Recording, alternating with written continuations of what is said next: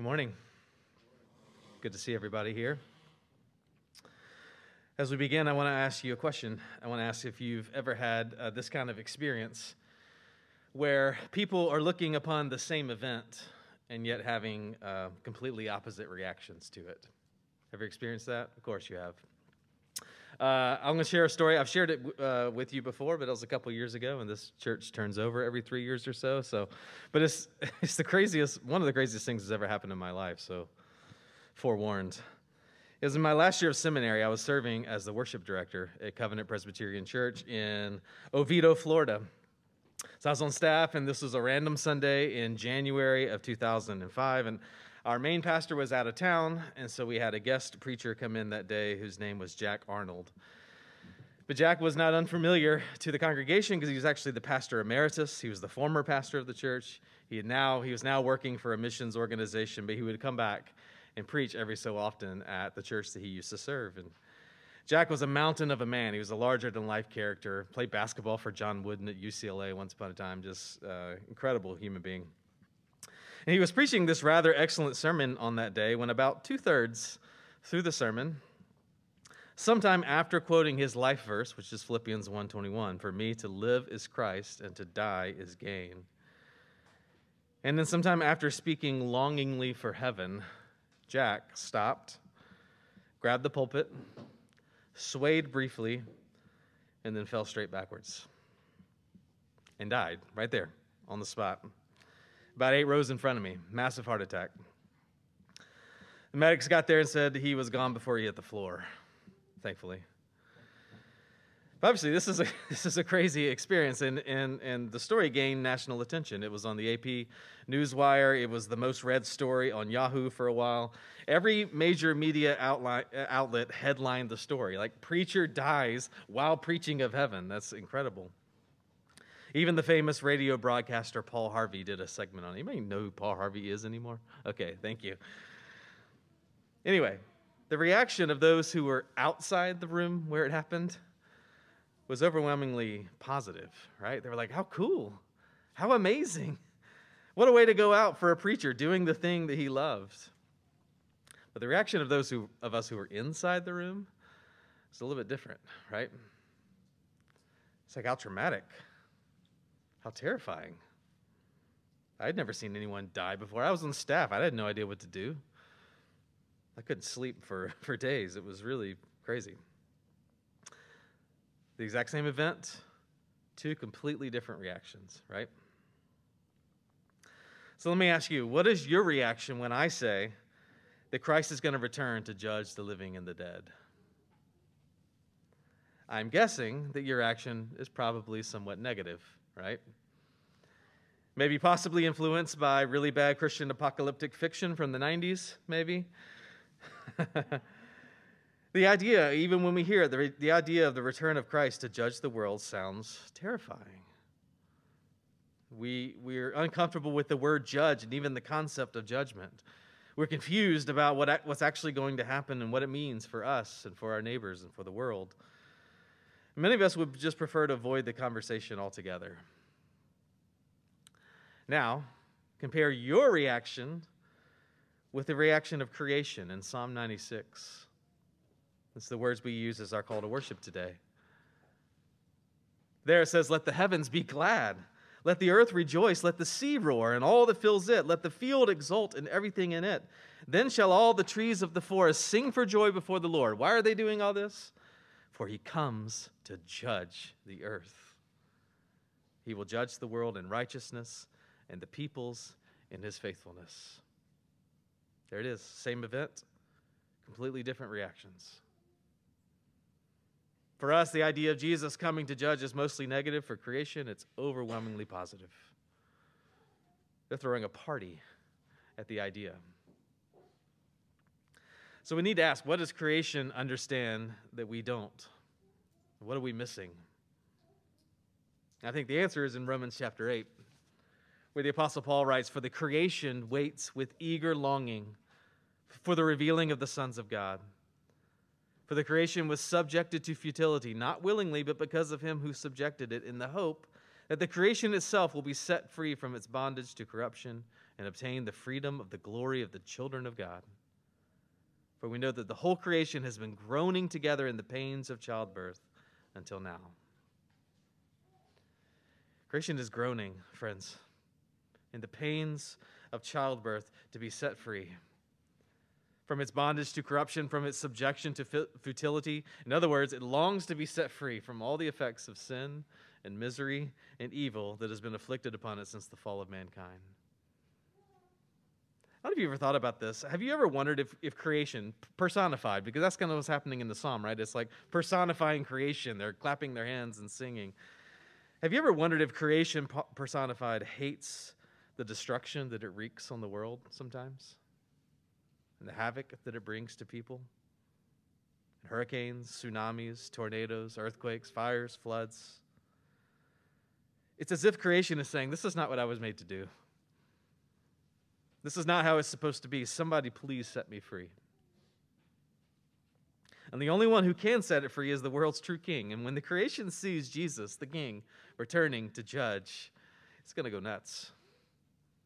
Seas will roar, fields will exult, trees will sing for joy, for he comes to judge the earth. The Hebrew word for judge is shaphat, which means to put everything to right order. To put everything back together again. To restore what is broken, to heal what is wounded, to free everything to be what it's supposed to be. And creation cannot wait. And brothers and sisters, neither should we.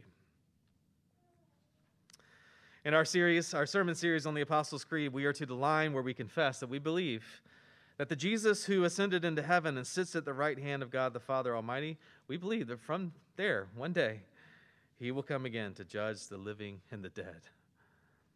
And today I want to try to convince you that Jesus' return to judge is part of the good news of the gospel. It is, yes, we're talking about good news of judgment. It's not something to be avoided or embarrassed about, but to be celebrated, anticipated, along with the whole creation. So, let's dig in. We're going to look together. We're going to read again from the book of Hebrews to learn what it means, if you are a Christian and you confess this creed, to believe in the Son who is returning to judge the living and the dead. Would you stand with me for the reading of God's word?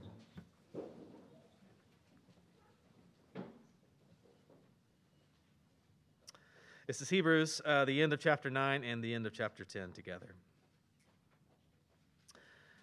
And just as it is appointed for man to die once, and after that comes judgment, so Christ, having been offered once to bear the sins of many, will appear a second time, not to deal with sin, but to save those who are eagerly waiting for him. And now in chapter 10. Therefore let us hold fast the confession of our hope without wavering, for he who promised is faithful.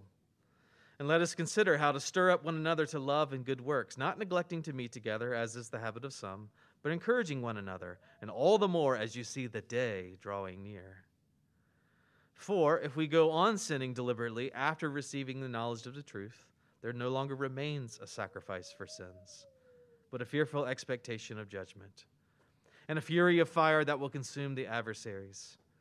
Anyone who has set aside the law of Moses dies without mercy on the evidence of 2 or 3 witnesses. How much worse punishment do you think will be deserved by the one who has trampled underfoot the Son of God, and has profaned the blood of the covenant by which he was sanctified, and has outraged the Spirit of grace? For we know him who said, vengeance is mine, I will repay. And again, the Lord will judge his people.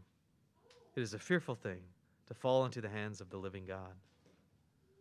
But recall the former days, when after you were enlightened, you endured a hard struggle with sufferings, sometimes being publicly exposed to reproach and affliction, sometimes being partners with those so treated. For you had compassion on those in prison, and you joyfully accepted the plundering of your property, since you knew that you yourselves had a better possession and an abiding one. Therefore, do not throw away your confidence, which has a great reward. For you have need of endurance, so that when you have done the will of God, you may receive what is promised. For yet a little while, and the coming one will come and will not delay. But my righteous one shall live by faith, and if he shrinks back, my soul has no pleasure in him. But we are not of those who shrink back and are destroyed, but of those who have faith and preserve their souls. This is the word of the Lord. Let me pray for the preaching of God's word. Our Father, we ask for your help. We ask for your help each and every week, but we especially ask for help when talking about something that makes us uncomfortable. We thank you that we are not left to ourselves, that we have your word and we have your spirit. And we pray the power of your word and your spirit would be at work now to open our eyes to give us the knowledge of the truth. Lord, I pray for myself that I would proclaim not myself, but Jesus as Lord, and myself as just a servant for Jesus' sake. I pray that the God who said, "Let light shine out of darkness," would shine in our hearts to give the light of the knowledge of the glory of God in the face of Jesus Christ. I pray this in his name. Amen. You should be seated.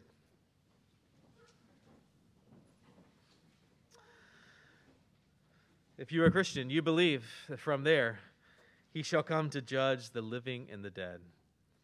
How in the world is this good news? Well, friends, there's just one point today. And it's this: it's simply good news because of the one who is coming to judge.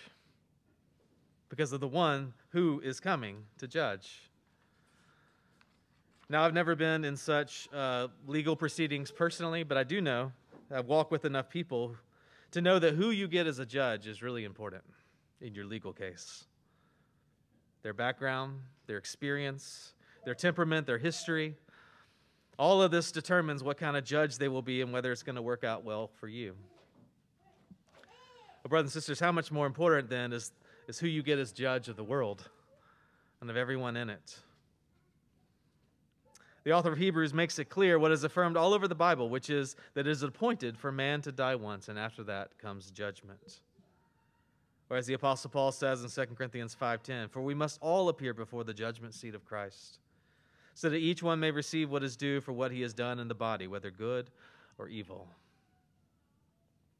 So what is absolutely true of everyone in this room and everyone who's ever lived, we will all die and we will all face judgment. This is the appointed lot of every person who ever lived. And everything depends upon who we get as the judge. His background, his experience, his temperament, his history.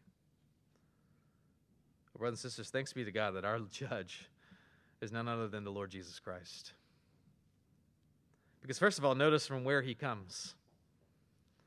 The creed says, from there he will come to judge the living and the dead. Well, where is there? Well, there is the right hand of God, which we talked about a lot last week. It's the place of highest honor and power and authority.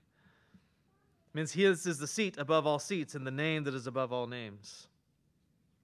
In fact, the scriptures tell us that because of Jesus' death and resurrection, the Father has given all authority in heaven and on earth to the Son. He has entrusted all judgment to the Son. Because the Son is the highest authority in heaven and earth, there is no one more qualified to judge, and to judge rightly, to judge truly. If you think about it, our whole judicial system is designed so that you can appeal to higher and higher courts, right? You can appeal to higher and higher authority all the way to the Supreme Court in the pursuit of justice. And even though human beings don't get it right all the time, the principle is still true. Because the highest court is the court of the Lord. And the highest authority is the Lord Jesus Christ, which means you can trust him to get every judgment absolutely right. This is why the creation is so excited. It's like finally someone who is qualified to judge with perfect righteousness and equity and justice. Finally. Or to change the illustration a little bit, imagine you're hosting a music competition. And the judge shows up who's going to judge your music competition, and you ask, "Hey, where'd you come from?" And they say, "I came from Juilliard." You're going to say, "All right, we're good." Right? You know that you are in good hands. They know what they're doing. How much more so that Jesus is the one who comes to judge, because he comes from the right hand of God, from the ultimate place of authority. Secondly, notice the judge's background. We talked about this a good bit in Hebrews as well, as that before he ascended to the highest place of honor, he descended to the lowest place of humility. He became a human being. And that means our judge is qualified not just because he's fully God and he has all authority, but because he's fully man, and therefore he has all compassion. He knows what it's like to walk in your shoes. This has been a constant theme throughout Hebrews. Hebrews 2:17 says, "Therefore he had to be made like his brothers and sisters in every respect, so that he might become a merciful and a faithful high priest in the service of God." Hebrews 4:15, "But we do not have a high priest who is unable to sympathize with our weaknesses, but one who in every respect has been tempted as we are, yet without sin." And Hebrews 5:2, my favorite, "He can deal gently with the ignorant and the wayward, since he himself is beset with weakness." See, friends, it's one thing to have a judge who has all power and all authority because he's so far above you. It's another to have a judge who has all mercy and sympathy and gentleness because he has come all the way down to you. He stands not just above you, but alongside you. And that means he understands the extenuating circumstances of your life. Don't you just wish somebody understood the extenuating circumstances of your life? He gets it. He knows the intricacies, the challenges, the temptations, the sufferings, the weakness of being human. And he takes that into account in his perfect judgment. In this way, unbelievably, he's actually more qualified than even God the Father to be the judge because he became one of us. He gets the human condition. I read the most amazing story this week. It's perfect for my sermon prep. Thanks to the Madison newspaper for that. It's about the story about a Madison judge by the name of Everett Mitchell. I don't know if any of you guys saw this story, but it's about the way he has handled the case of a man named Charles Green. So the story goes, you should look it up after I'm done telling you about it, but Mr. Green has been in and out of the criminal justice system for a majority of his life. But his life actually began to really change about 2 years ago when he ended up in front of Judge Mitchell in Dane County's high-risk drug court. And Mr. Green says that everything about how Judge Mitchell does things is different. He treats those who come before him with dignity. He doesn't use the word defendant in his court. He calls people by their names. He treats people with compassion. He sees addictions as a sickness rather than just viewing them as straight criminals. Judge Mitchell takes a personal interest in those who come before him. He gets to know them. He tries to find out something unique about each person so he can help in their recovery. And he found out that Mr. Green has a passion for chess. So Judge Mitchell said, "I promise you that if you meet your goals, and if you keep on the path of sobriety, then you and I are going to play one-on-one in chess." And it happened this week. This week in the courtroom, Judge Mitchell came down from the bench and he sat across from Mr. Green and he played him in chess. Listen to what Mr. Green said. He said, "That made me feel wonderful. I was at a point in my life where I was having a hard time, and to be able to do that, do everything I have to do and get the judge to come down and sit with me, I was on it." He said, and I beat him too. He added with a laugh. Mr. Green concluded, "It was just such a beautiful thing to be together. Two black men playing chess together.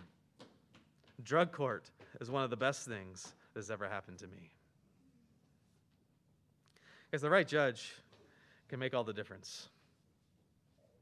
And our judge is the most qualified. He's the most compassionate. He's the most wonderful because he's the judge who came all the way down to us. But finally, friends, it gets even better.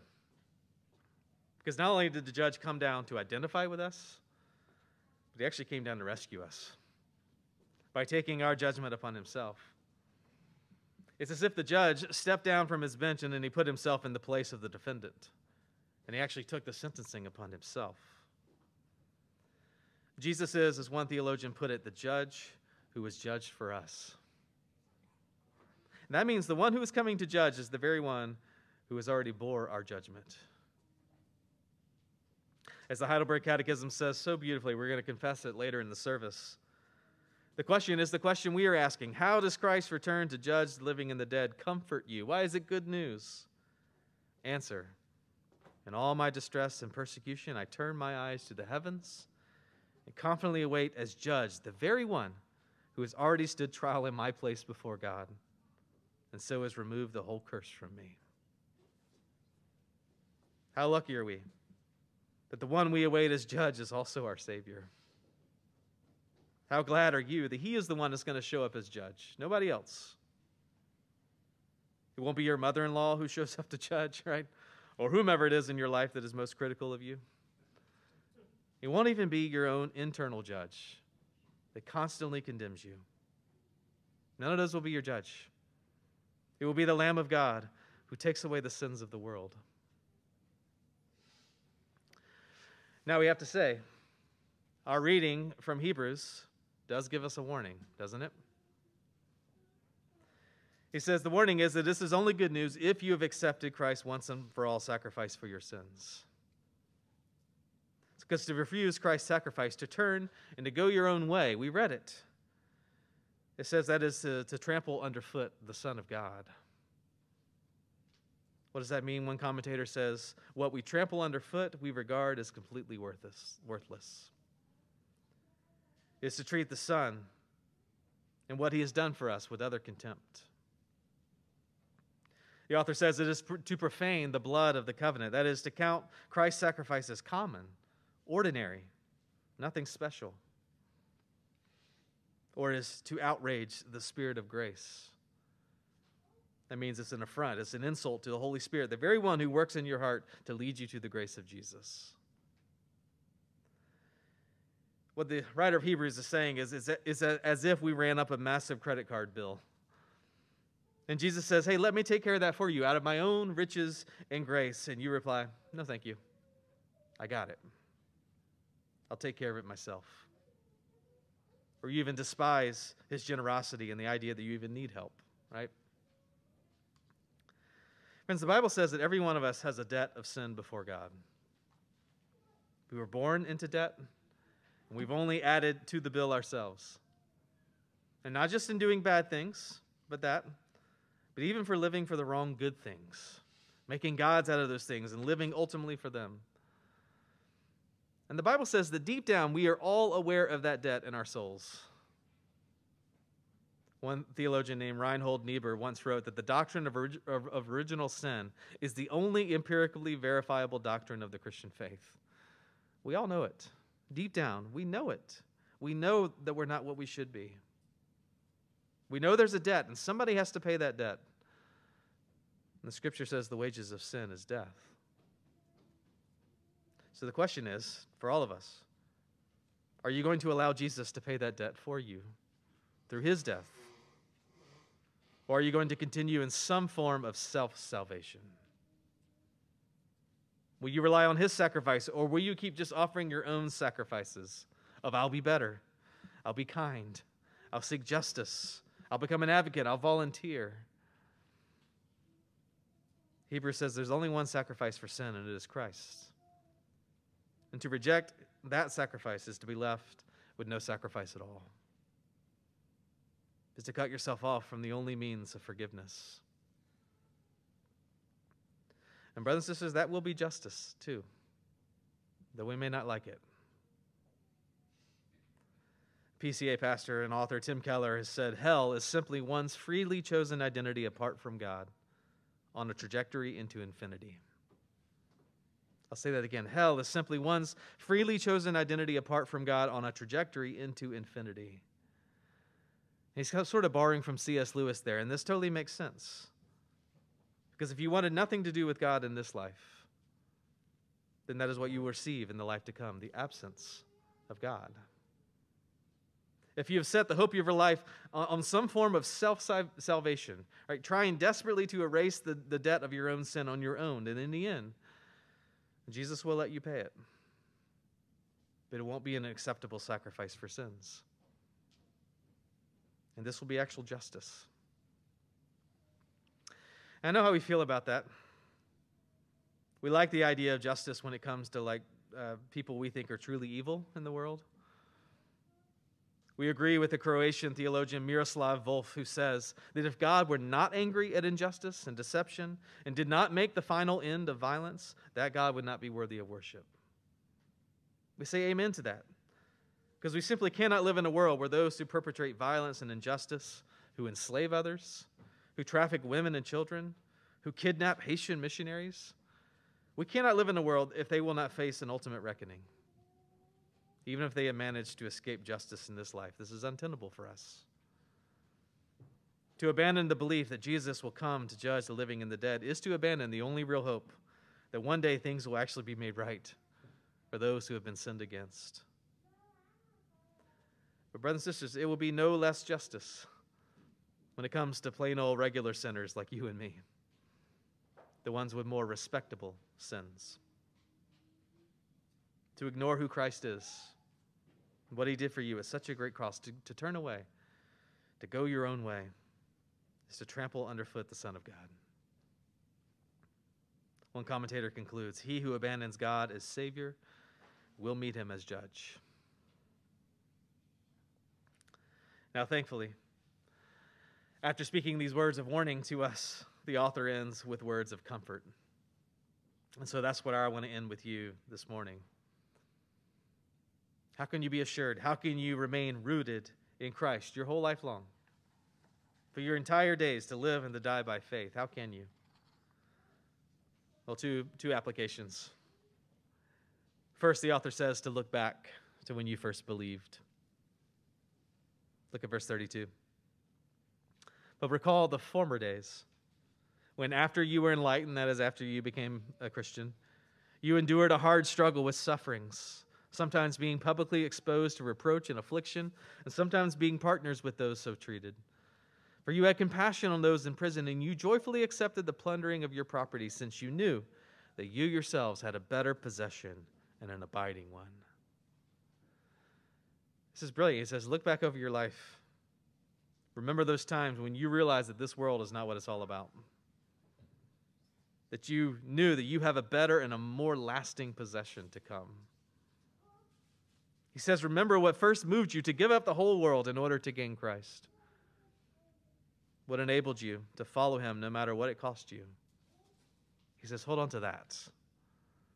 Look back and remember where you have been with Christ.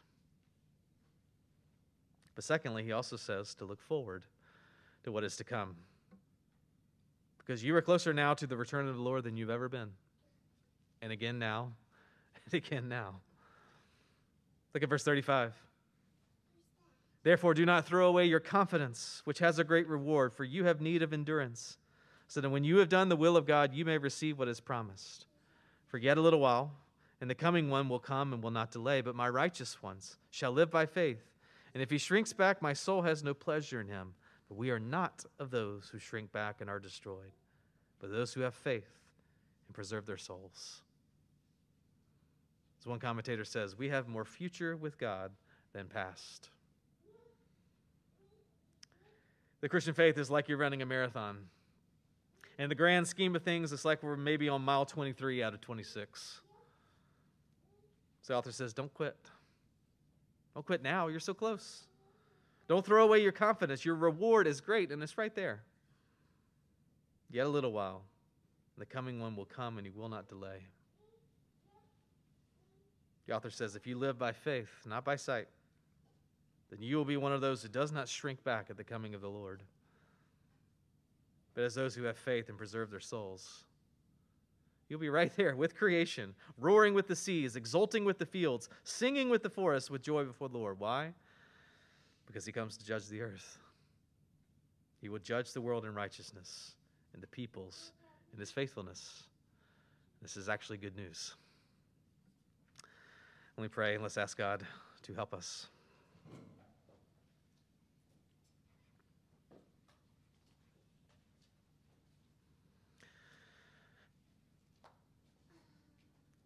Our Father, as we sang earlier, hallelujah, all I have is Christ. And if we have Christ, then we have everything. Thank you that we are in his hands, the true judge of the earth. Thank you he's the most qualified, he has the most authority, he has the most compassion. But thank you most of all that he has taken away the sins of the world. So we don't have to be afraid, not one day.